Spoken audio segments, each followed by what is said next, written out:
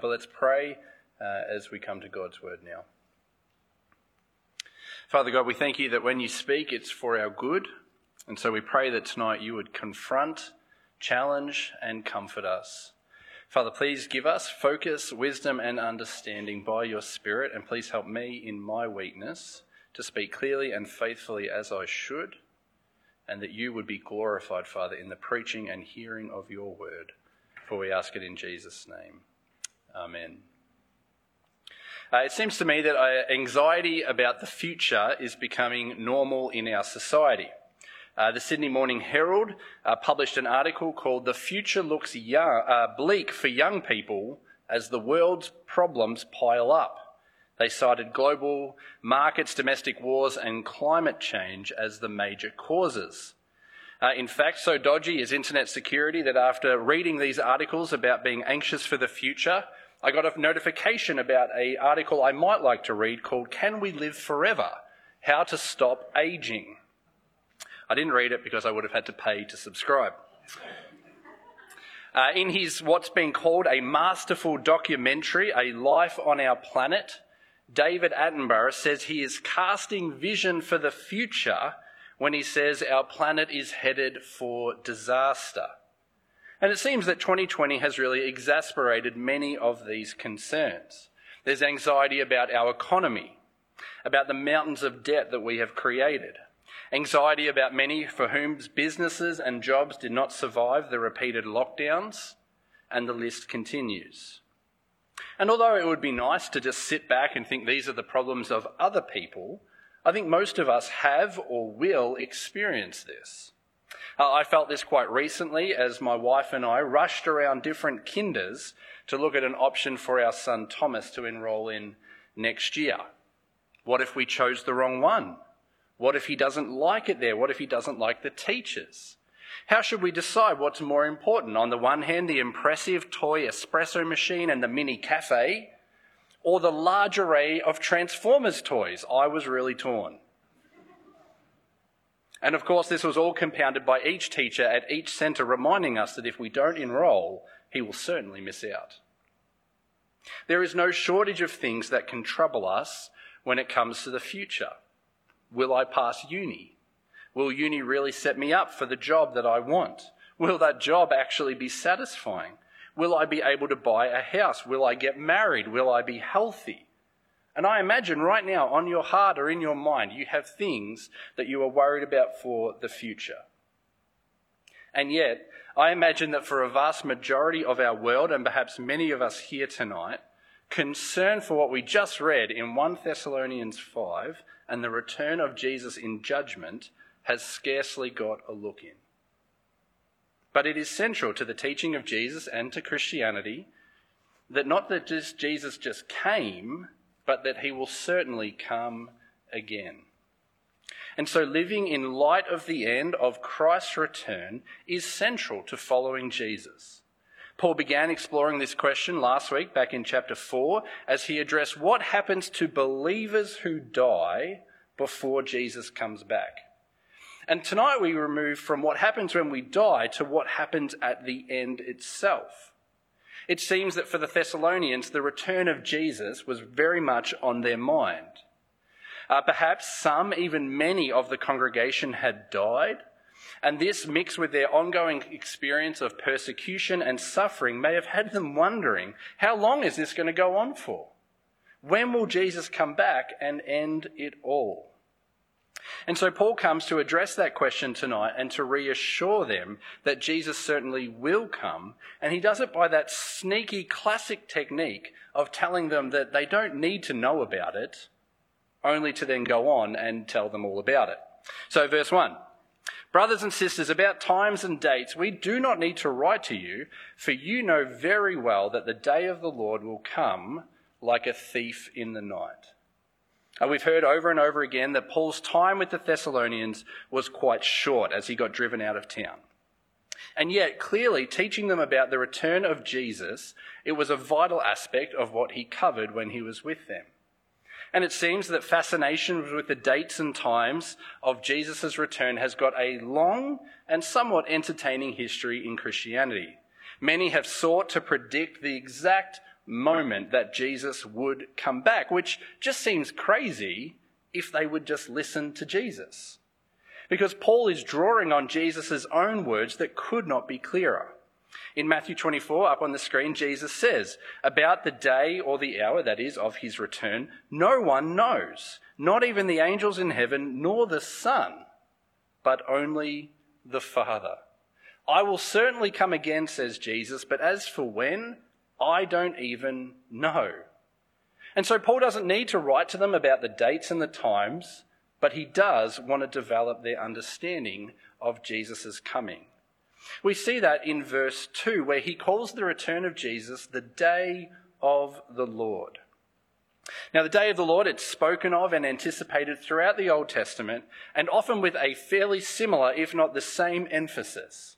The day of the Lord is final. It is the last act of history, the supreme act of judgment, where God himself will show up to defeat his enemies once and for all and call the whole world to account. And this day of the Lord is the return of Jesus. It's why Paul calls it the day of Jesus Christ in Philippians 1. It's the same event that we were looking at last week when Jesus will return and raise his people from the dead to be with him forever. But now the focus is on the other side of the coin, as it's on judgment. It's why the pictures that Paul uses in verses 2 and 3 are negative.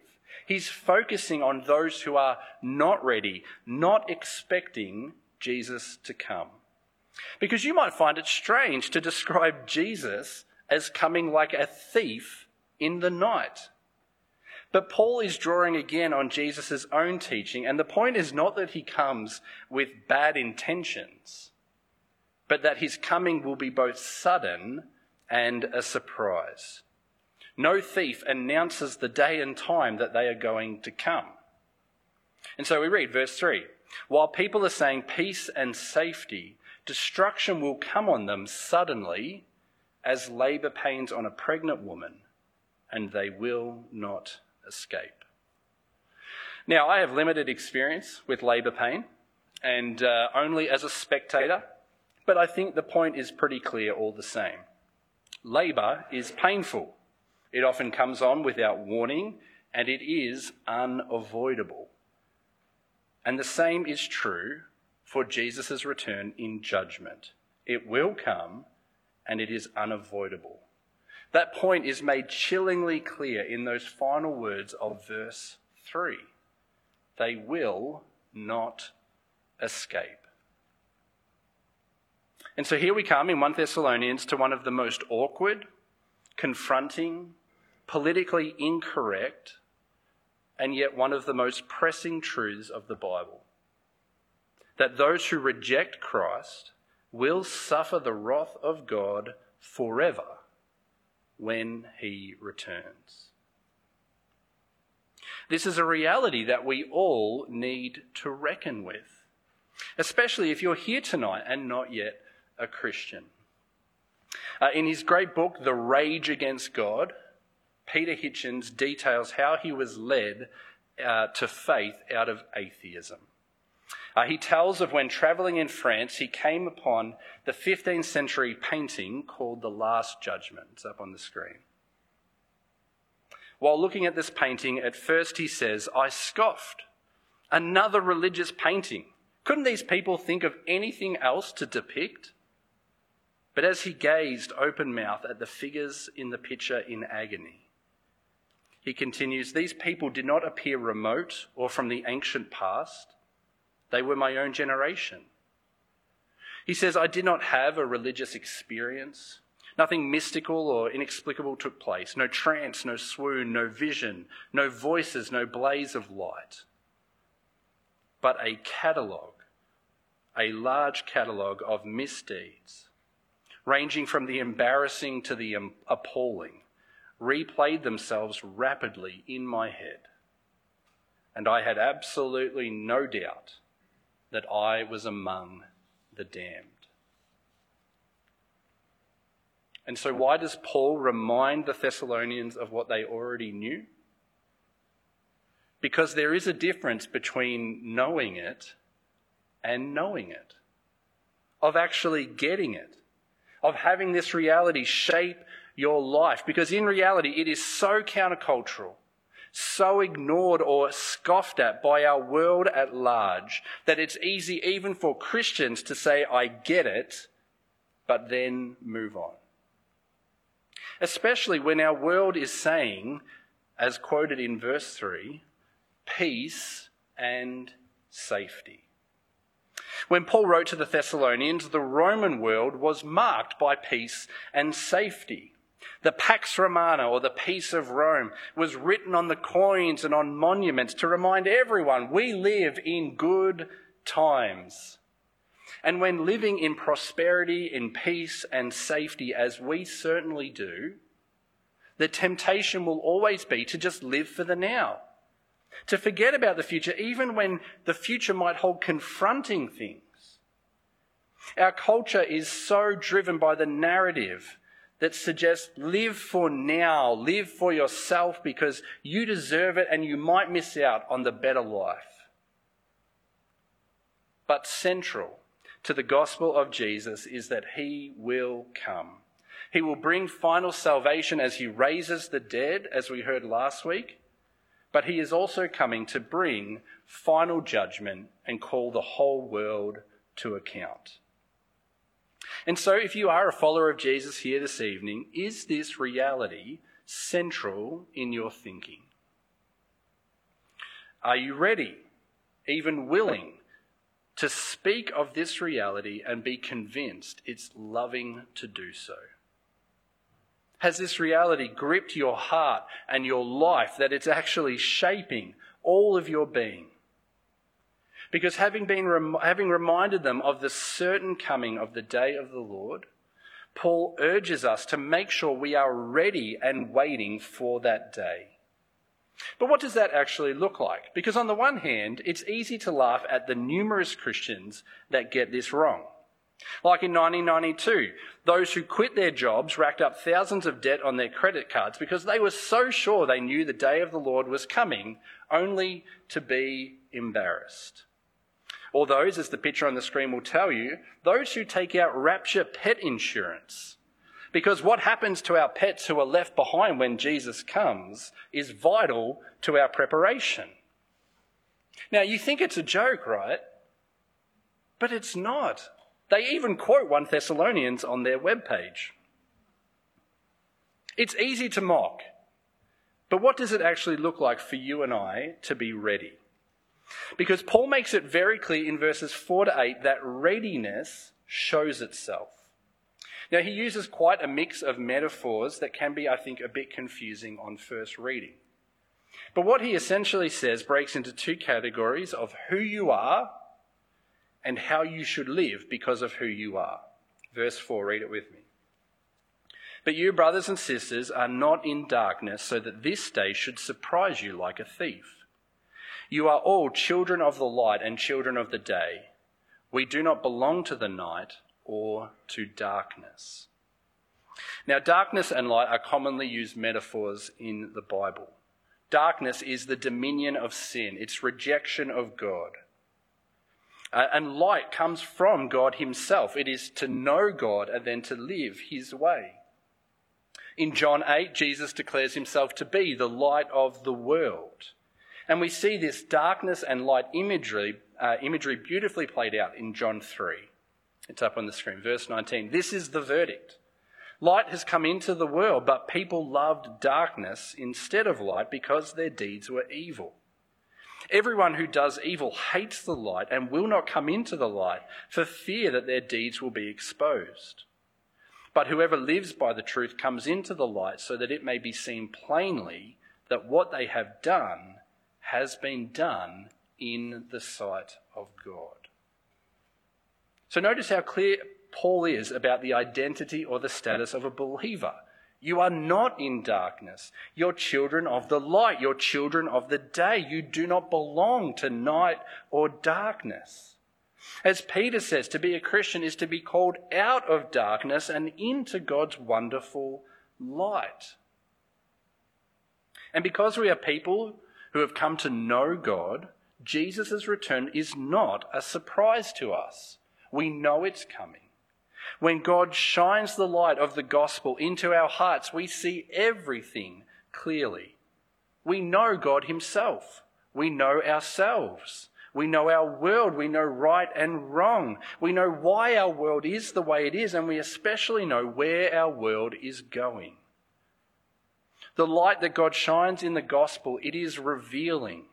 It's piercing. It's exposing. But it's also comforting. And so Paul reminds us of our identity as believers, that we are children of the light and of the day. Not so we can just ignore or forget about Jesus' coming, but so that we can see the world through the lens of that certain coming. To know that you are a child of the light is to know that the world is in darkness. It's to see the spiritual blindness and the sin and the apathy of our culture for what it really is. And this perspective, this reality, it's no small thing.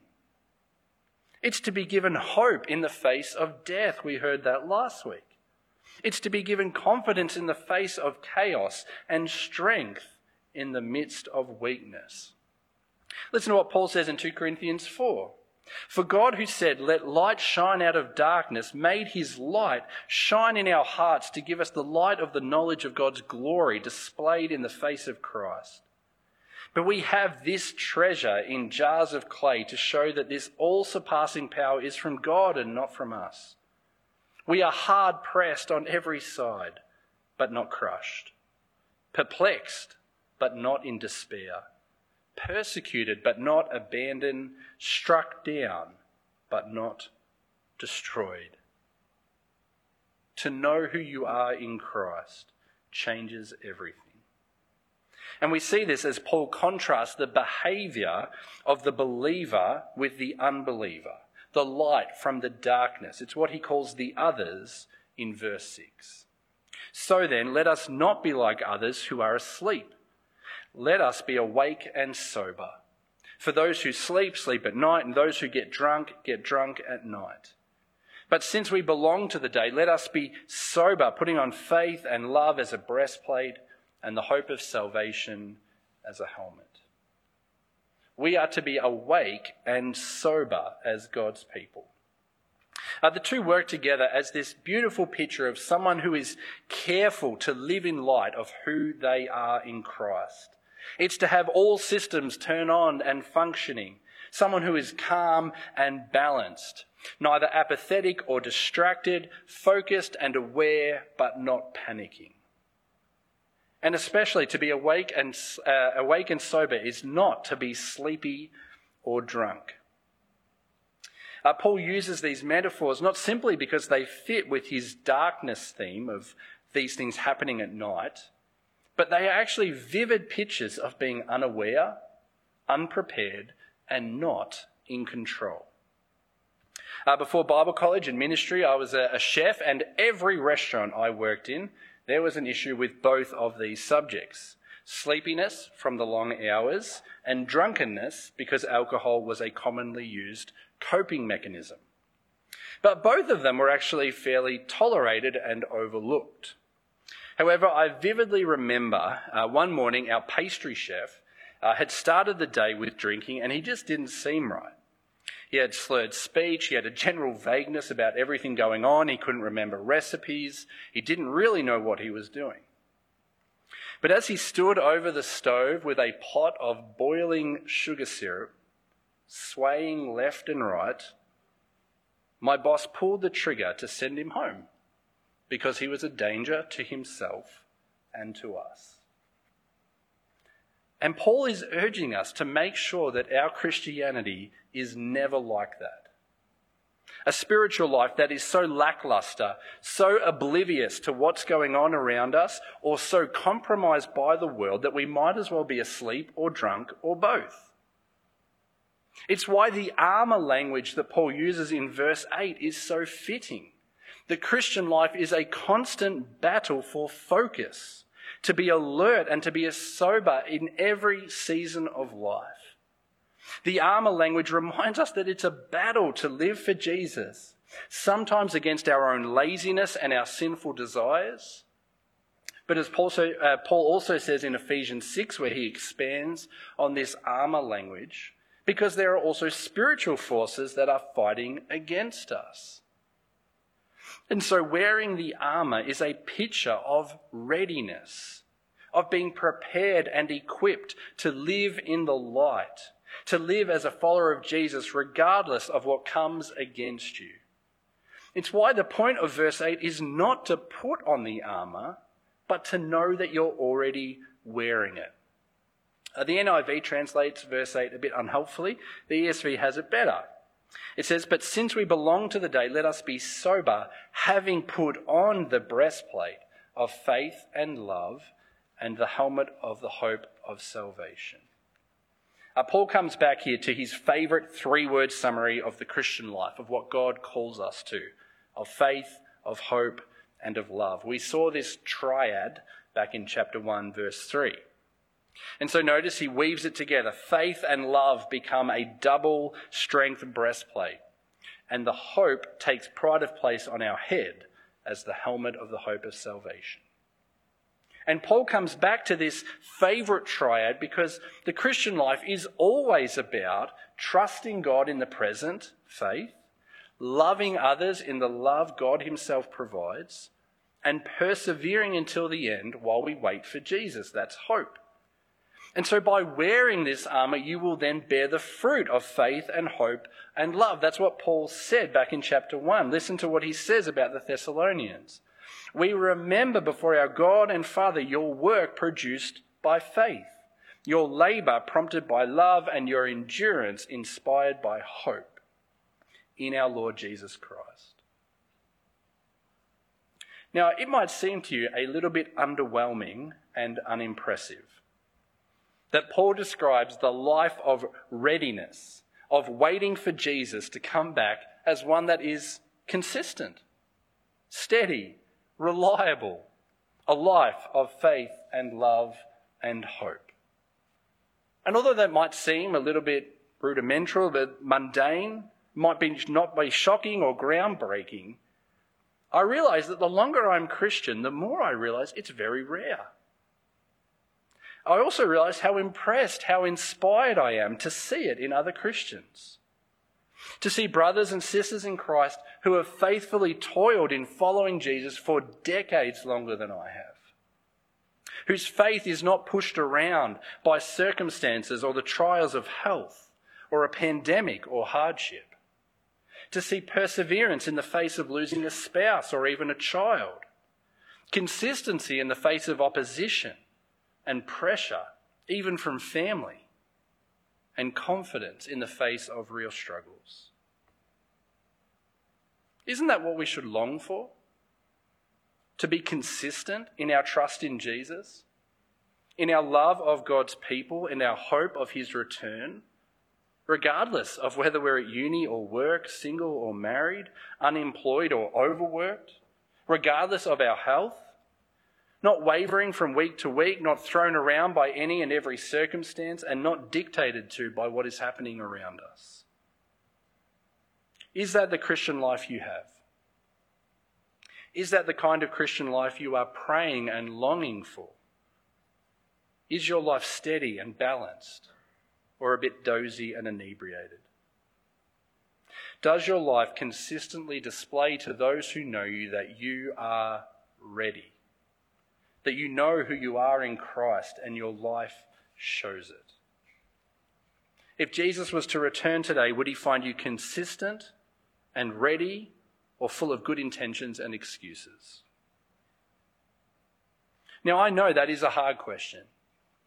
Most of us will waver between spiritual excitement and exhaustion. We do struggle.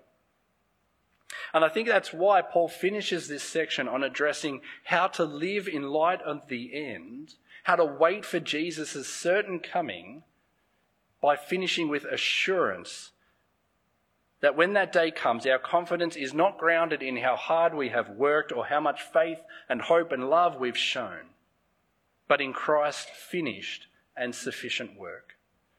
Confidence is found in looking to what Jesus has saved us from, verse 9, For God did not appoint us to suffer wrath, but to receive salvation through our Lord Jesus Christ. The Christian life can and should be marked by confidence at Christ's coming, because Paul takes us to the very purpose of why God saved us. God did not appoint us to suffer wrath. The day of the Lord will be a dreadful day of God's wrath, his just anger poured out on the world, but not for his people.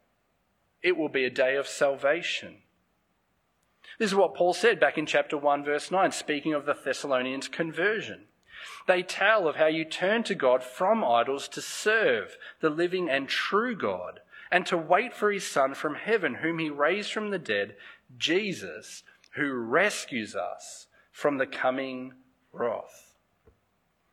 On the cross, Jesus took God's anger, God's wrath on himself in our place, so that now that wrath has been satisfied, our confidence for the future is secure. His return will be salvation as we realize and experience the fullness of all that Jesus bought for us with his blood. And so if you are not yet a follower of Jesus tonight, reckoning with the reality of Jesus' coming and judgment can be and is confronting. But it is to drive us to comfort in what Jesus has done for us. In turning to Jesus, we are saved from wrath, verse 9, and saved for relationship, verse 10. He died for us so that whether we are awake or asleep, we may live together with him. Christ's death was for us, in our place, taking what we deserved to bring us to God, that whether we are awake or asleep, we may live together with him. Here Paul is deliberately connecting back to what he said last week in chapter 4, verses 13 to 18. In chapter 4, verse 13, sleep is the language of a Christian who has died and is now waiting for Jesus to return and for the resurrection.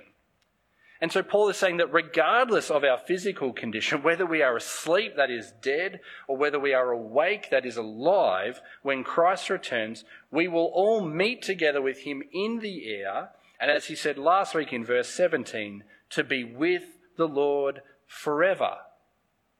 Christ's death alone saves us from God's wrath to bring us to God. This is something we know and enjoy now through the gospel, but will ultimately be realized when Christ returns and we see God face to face. This is why we should never tire or let it become mundane to sing, "My debt is paid, and it is paid in full." It's why we should be praying and longing that as we come to Easter, we'd be captured again by the gospel of grace, that God himself stepped into our broken world in Christ so we could know and enjoy him forever. As John Piper says, the ultimate good of the gospel is seeing and savouring the beauty and value of God. The ultimate aim of the gospel is to display the display of God's glory and the removal of every obstacle to our seeing it and savouring it as our highest treasure. Behold your God is the most gracious command and the best gift of the gospel.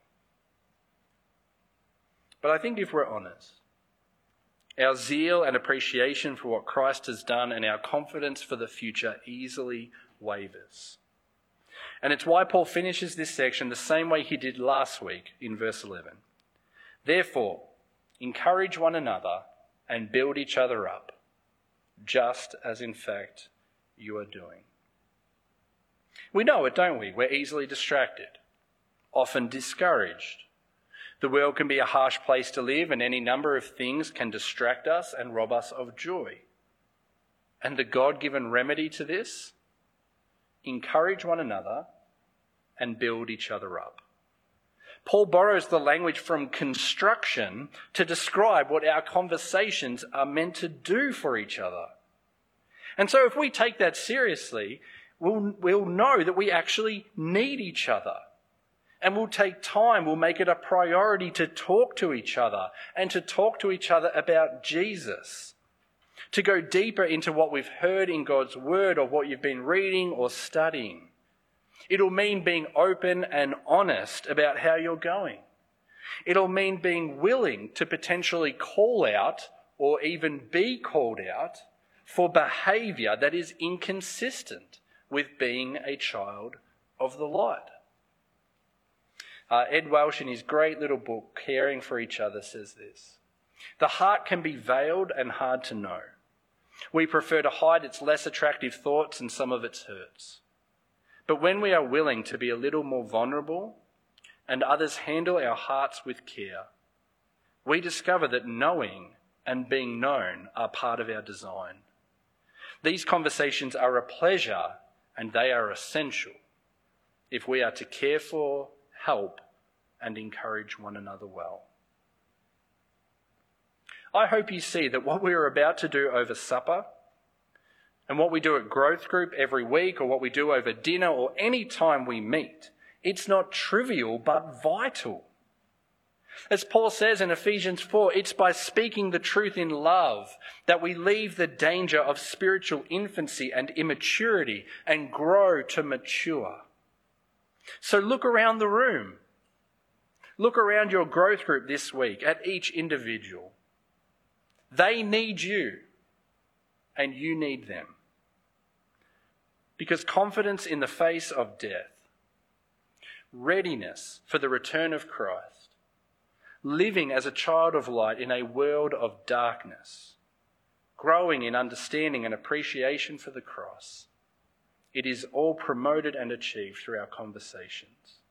And isn't that profound? Living in light of the end is sustained as we encourage one another and build each other up. So let's pray that we take that seriously and that we do it. Let's pray. Father, we thank you that because of Jesus we know you, and that through his death in our place we are assured of our welcome in your presence both now and forever. Help us to long for his coming and to live in light of it. Ground us tonight in our rich and glorious identity as children of the light, so that we will wait faithfully for his return. And help us to speak the truth in love, to know and be known, to encourage and build each other up. Our Father, we confess that we have not done this. Whether through often fear or lack of love, we don't want to do this. So please move us now to love as we have been loved, to seek the good of others, so that they and we will walk in faith and hope and love, for the glory of our risen Saviour Jesus, who will certainly come. We ask these things. Amen.